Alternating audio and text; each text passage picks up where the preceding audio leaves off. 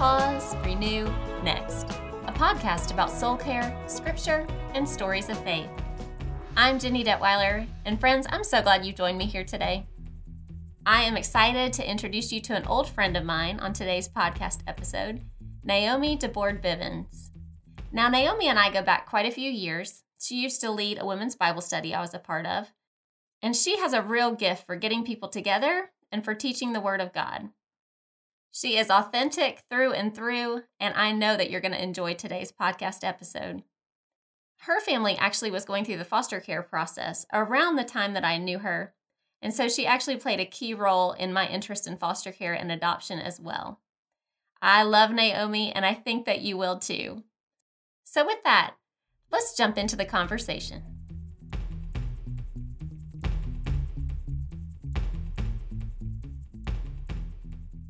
Okay, well, welcome, Naomi, to the podcast. Would you like to introduce yourself? Hey, Jenny. Yeah, I'm Naomi DeBord Bivins, and I always like to start off by saying that I'm a disciple of Jesus Christ, and I'm married to a man who keeps me honest. His name is Andy, and also a mother to three. As far as my what I do in life, I was educated as an engineer, but whenever I became a stay-at-home mother to my oldest child, I discovered a curiosity and a calling to teach and encourage others in their relationships with Christ. And so where I currently am now is as a pastor at the Foundation Church in Wilkesboro, North Carolina. And we are just a 3-year-old church plant, but we have just this great little community of people who desire to know Christ and to show his love to the world.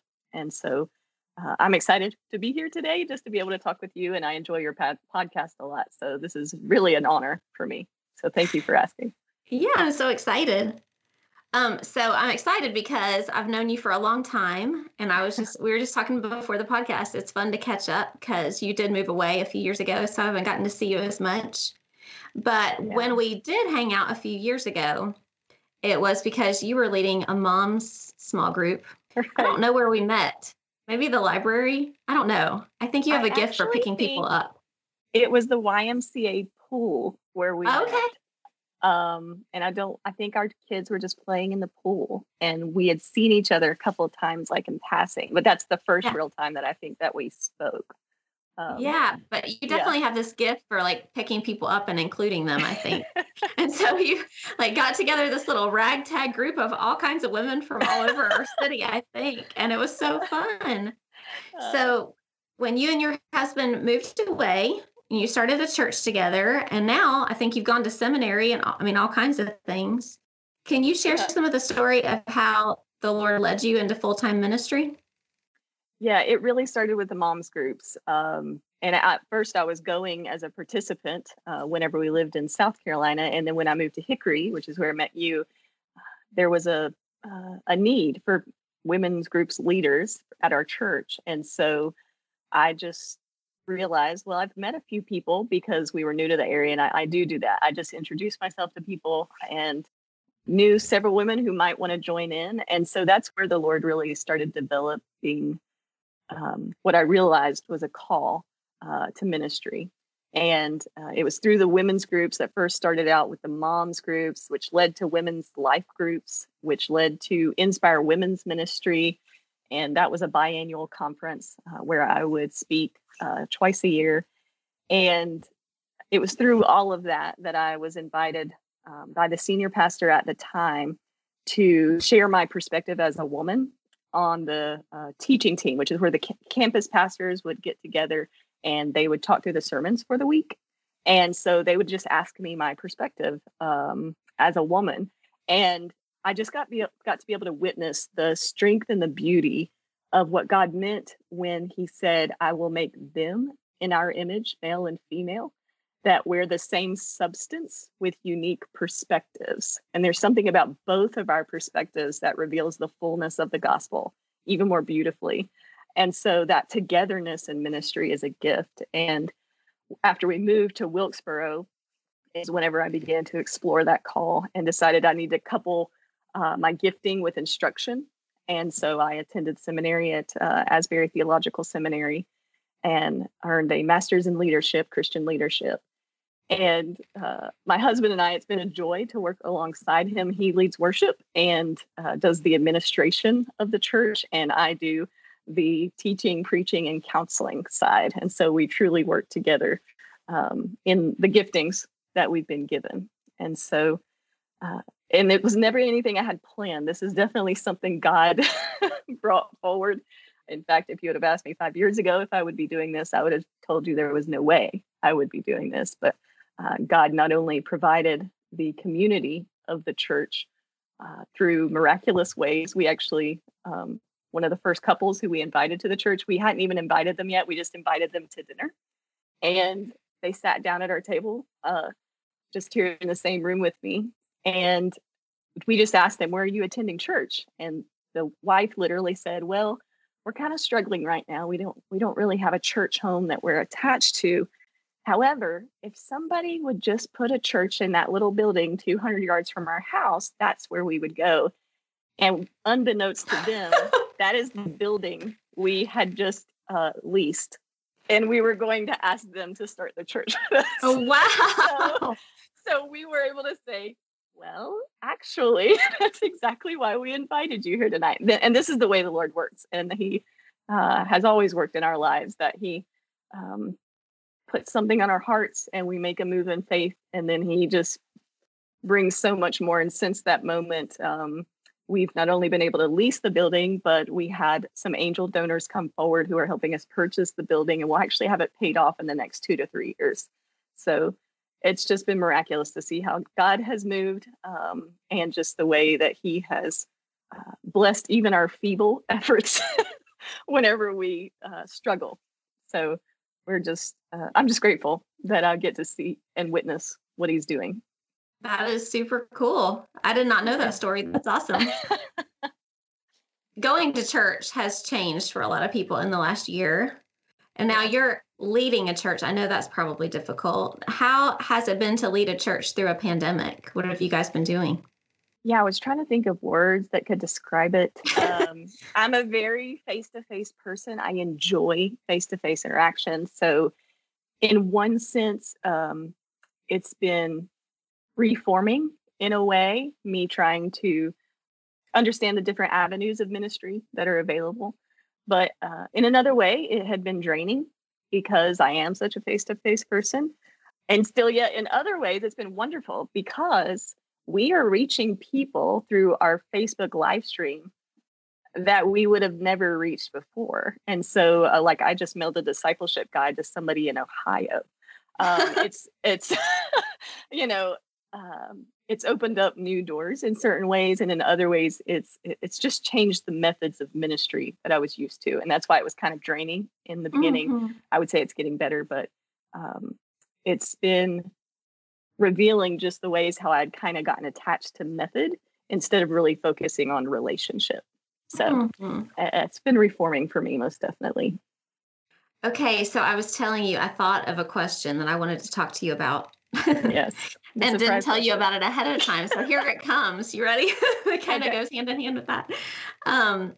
I feel like when I think about you, I think about community because exactly like I said before, because you were able to kind of bring people in and include them. And you do have a gift for teaching, but you definitely have a gift for, I think, pulling people in and making them feel like they belong.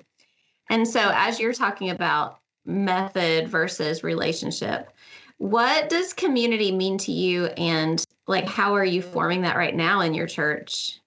Wow. That's a great question. You can take time to think if you need to. So community to me is about deep connection. It's not simply a surface level, hey, I'm an acquaintance with that person. It's a sense of I belong here. And these are my people, And I also think community naturally has with it a sense of purpose or shared outcome, if that makes sense, that when we're in true community with each other, then we're not only concerned for ourselves, but we are truly concerned for others. And so in the church, what that has looked like has it been actually very individual in a sense, because each person during this time has different levels or different ways that they feel included. And so for me as a pastor, it's been actually a lot of discernment. And I don't think I'm there yet, but on determining what the best way is for each person in the congregation to know that they're included, to know that they're part of the community, to know that we pray for each other, and that if they need us, then we'll be there for them. And so in our church currently, we have about half people who attend in person. We only have about 40 people. So, we have half attend in person where we mask and social distance and respect each other's desires that way. But we also have another half who are watching online and some who don't actually have access online. And so that looks like a phone call each week, or it just depends to me on the person. And that's where I think that relationship piece comes in with community, because the connection of community looks different, but it's still that sense of mutual belonging that we're trying to foster. If that makes sense. Yeah, it does, for sure. I know I'm a face-to-face kind of girl, and so I think screens have been difficult for me that way. Like, I enjoy being at home. There's something cozy about that. Like, I can wear whatever pants I want, so that's fabulous. But the seeing people, touching people, missing that part of the belonging has been difficult. So, I think that's a great way of talking about it. I think belonging is the key piece there. Do people feel like they belong? Like, these are my people still. Yeah. So that's awesome. Yeah. And I was going to say that the pandemic has also, and just the social dynamic of our society right now, it's revealed our possible divisions. And so I've been heartened to see in our church community where we find, and this is why we named the church what we named it, the foundation of the community, so that we can still have very different ways of expressing our faith in love, but still come together on the foundation of what really matters, which is faith in Christ and community in Christ. Yeah, that's great. Okay, so recently you wrote an article for Christianity Today, which I saw that and I was like, what? She wrote for Christianity Today? That's awesome. And you were like, God's so good. Yeah, how did that happen? So it actually started, I wrote the article before the pandemic hit back in January or February of last year. And it was actually on a sick day of mine. I was actually processing some things that had happened. Part of the story actually and how it opens with a friend of mine who had come to church and had just injected a substance. And I was processing. And so sometimes whenever I'm processing things, I write it out. And so as I was writing it, it came to me that other people might need to read this. This might be encouraging for others who are going through the same type of situations. And I reached out to my friend, the one I mentioned in the story, and they said, feel free to share it because I think this is good. And so I literally took a random shot and just emailed it to the submissions at Christianity Today. It was contacted by one of their editors, who was a great guy, and he did a wonderful job editing. I was like, he made me sound so much better than the actual article I sent him. I love editors. They're fantastic. And so he said, and this is hilarious. I say hilarious. It was actually kind of sad at the time. He emailed me back. It was the last week of February, beginning of March. And he said, I can't wait to publish this article, but I'm going to wait until all this news about this virus over in that started, we think, in China. And we're going to wait to publish it so it doesn't get lost in the news. And then I didn't hear from him for 6 months. Because as we all know, we were all trying to adjust, and we're very concerned and navigating our way through this pandemic. And so after I reread the article, I was like, this doesn't even fit anymore, because a lot of it was very hands-on, very meet together, very, and at that time we were all and still social distancing. And so I revamped it slightly with what I'd learned through the pandemic, I also had attended a virtual training for recovery coaching online. So I'm a certified recovery coach now. And through those, we finally got it to where it needed to be for the time that we're in. And so I was just happy that I was able to get it out into the world, because I got a lot of response from it, from people who were saying, this is exactly what I'm walking through. And I feel so alone, not only because substance addiction can feel that way, but also because of the pandemic, which was kind of doubling it, not only isolated through addiction, but isolated through the pandemic. I wanted to ask you a little bit about the addiction side of that, because I think, that hasn't been something I've talked a ton about on this podcast, but it is, it affects the church just like it affects everything else, because it affects people, and people are part of the church. And in our general area, you don't live in the same city as me, but I'm going to say in our general area, I think it tends to be one of the high spots for opioid addiction, right? Yes, most definitely. Okay. Although it's a problem everywhere, so it's not like it's just where we live. But can you share how you came face to face with addiction and how your thoughts have changed about addiction, recovery, faith? Yeah. First, which is interesting, my first being impacted by addiction was actually through the adoption of our son. He is, we were foster parents, and his biological mother used several different substances in utero, which is why we had the opportunity to adopt our son. And so that kind of opened the door into me investigating just for him what his risks down, in his life might be. And so after that, we had some close friends who were dealing with addiction and substance use. And what's interesting to me at that point in my life was how, I was very selfish in my thoughts at that point, because I really only thought about how it impacted me and my family instead of thinking of the larger issue. And so I really needed to be educated. And so I began reaching out for that education. And then the Lord provided some friends here in Wilkes, and they were able to essentially let me be included in their recovery walks. They were open enough to be honest about what they were struggling with, and how they might have returned to use, and just how open they were about it. And that there was something about that honesty that was like, this is what the church is supposed to be. This is what we are supposed to be doing. We are supposed to have and be a place where it is safe enough for us to confess what we have done wrong, and then to be told, and to know that God forgives us for what we have done, and then to walk forward in repentance. And I just loved that beauty. And so our church community has been such a blessing to me, because I think it's a little over half of people in our congregation who've been directly impacted by substance abuse addiction of some sort.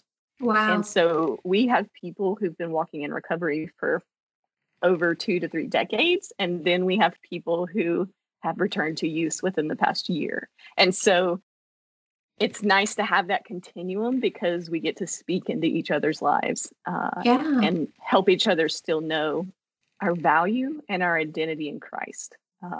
That has definitely been heightened as I've been studying all of these issues, that each human life is valuable. And so we're worth the effort. Yeah. There is this TED Talk, which I don't know that everybody would agree with everything that's said on this TED Talk, and it basically posits that the opposite of addiction is not being sober. The opposite of addiction is connection. And I don't know that I agree with everything that he says, but I do think there's something about addiction that likes to live in secrecy and shame.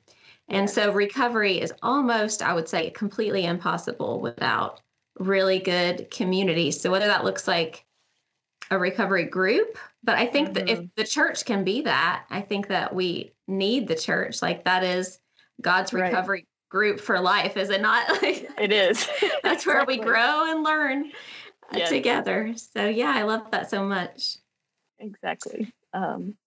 Yeah, it's been a learning process for me, most definitely, in how judgmental I was and how I was viewing it as something that was other than, whenever Mm. it's something that can be very common to us all. And so, Mm. yeah, most definitely have enjoyed walking it out in community with others, because it's opened my eyes to a lot.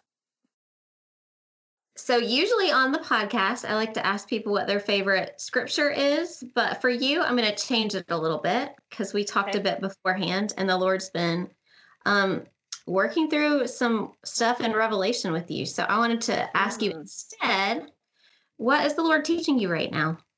Yeah, we've been doing a series on Revelation. We actually just started it last week, but previous to this, I'd been studying and reading, and there was this phrase that just kept sticking out. And it's in it's in the second chapter and the third chapter. It's repeated 7 times. To the one who is victorious, or some translations say, to the one who overcomes.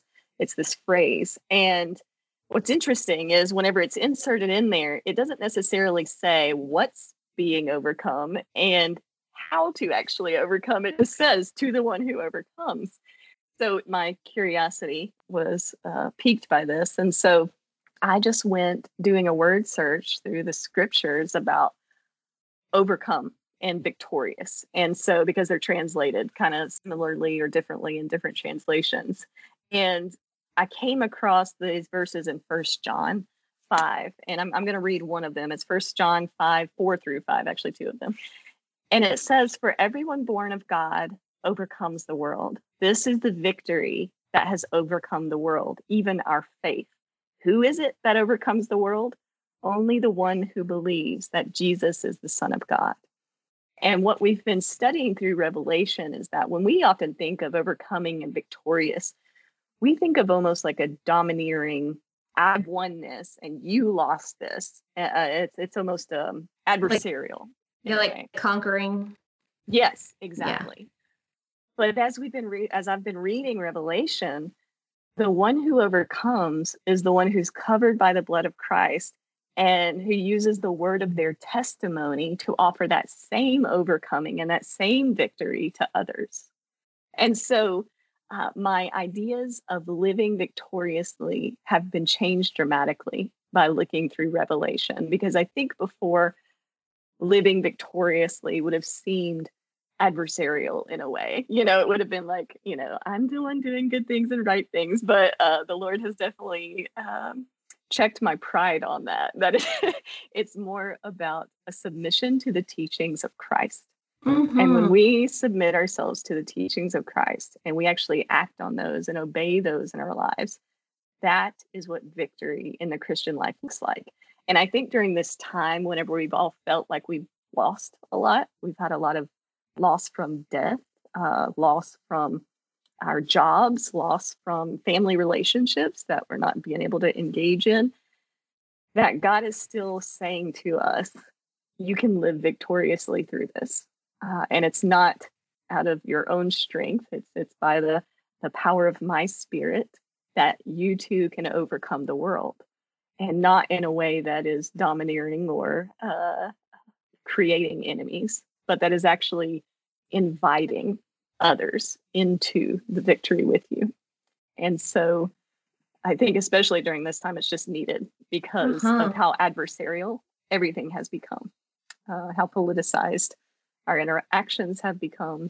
And so it's just been refreshing to me. To be reminded of what living victoriously actually looks like. Mm-hmm. Yeah. One of the things that I absolutely love actually about doing this podcast is that I actually get to listen to these podcasts multiple times because I get to listen to it while we talk. Editing. I get to listen to it while I edit, and then I get to listen to it again later to check again to make sure I edited it correctly. And so by the time I finish, I've listened to it multiple times and I sort of have them memorized, but I love it because I get to go back and really reflect on what's the wisdom that some of my guests have really said. So I'm going to go back and chew on some of what you just said. I think that was really good. Oh, awesome. Thank you. Yeah, God, he's just been very clear through a lot of this about the focus and not getting distracted. So I've been trying not to get distracted. That's a good way to put it. Yeah. That's awesome. It's interesting. My church is going through Revelation right now too. What's up with that? Oh, really? Yeah, it must be a thing. The Holy Spirit's up to something. I had people request it. They were very interested in learning it, and I'd actually put them off for a long time. It's like, we're not there yet. We're just not there. And then the Lord, he was like, it's time. It's time. So I was like, okay, Lord, I think there's some truth here that needs to be focused on. So, and he was right, obviously. Yeah. One thing that I'm doing this podcast season a little bit more is focusing on soul care. And I don't want to overbeat that drum, but at the same time, as a Christian counselor who specifically works with women, I know that we don't always do a good job of taking care of ourselves.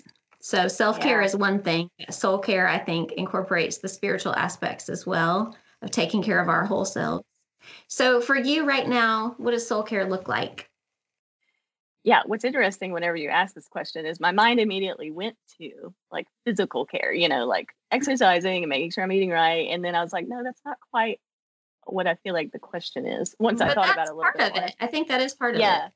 Okay. Well, good. So that's where my brain went first. But the more I thought about it, and I was really asking, how do I care for my soul during this time? I'd never really put words around it.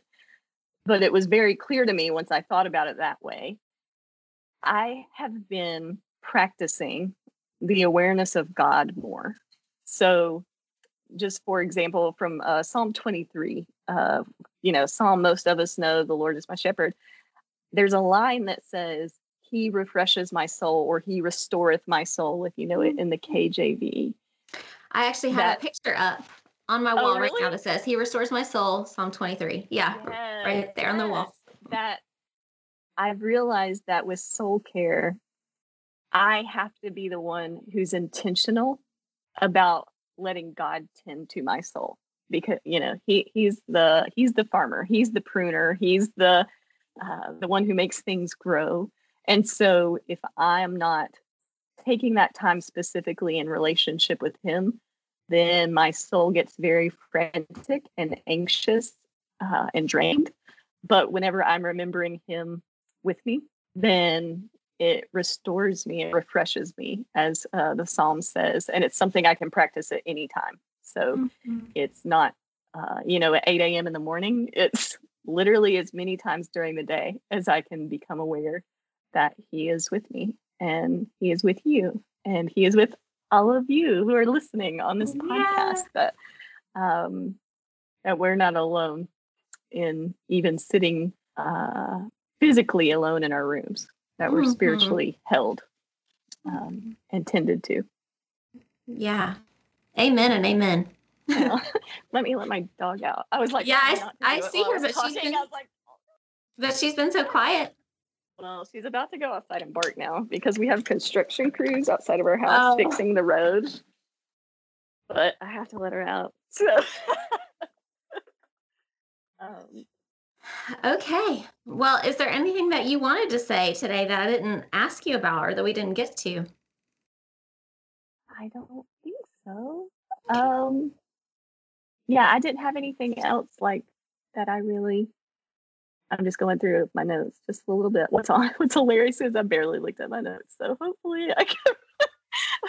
But that's what I prayed for before I got on here, because I know it's much more conversational, because I tend to be somebody who wants to be very scripted, and God is like, I'll give you what you need to say.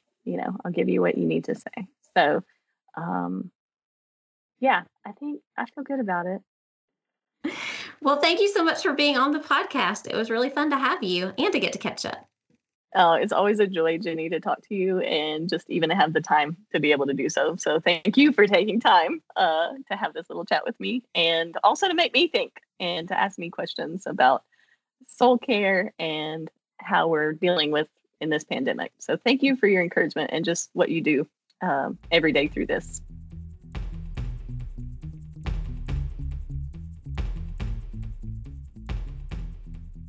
Thanks again, Naomi, for being on today's podcast episode. It is always a joy to talk to you, and I had so much fun reconnecting.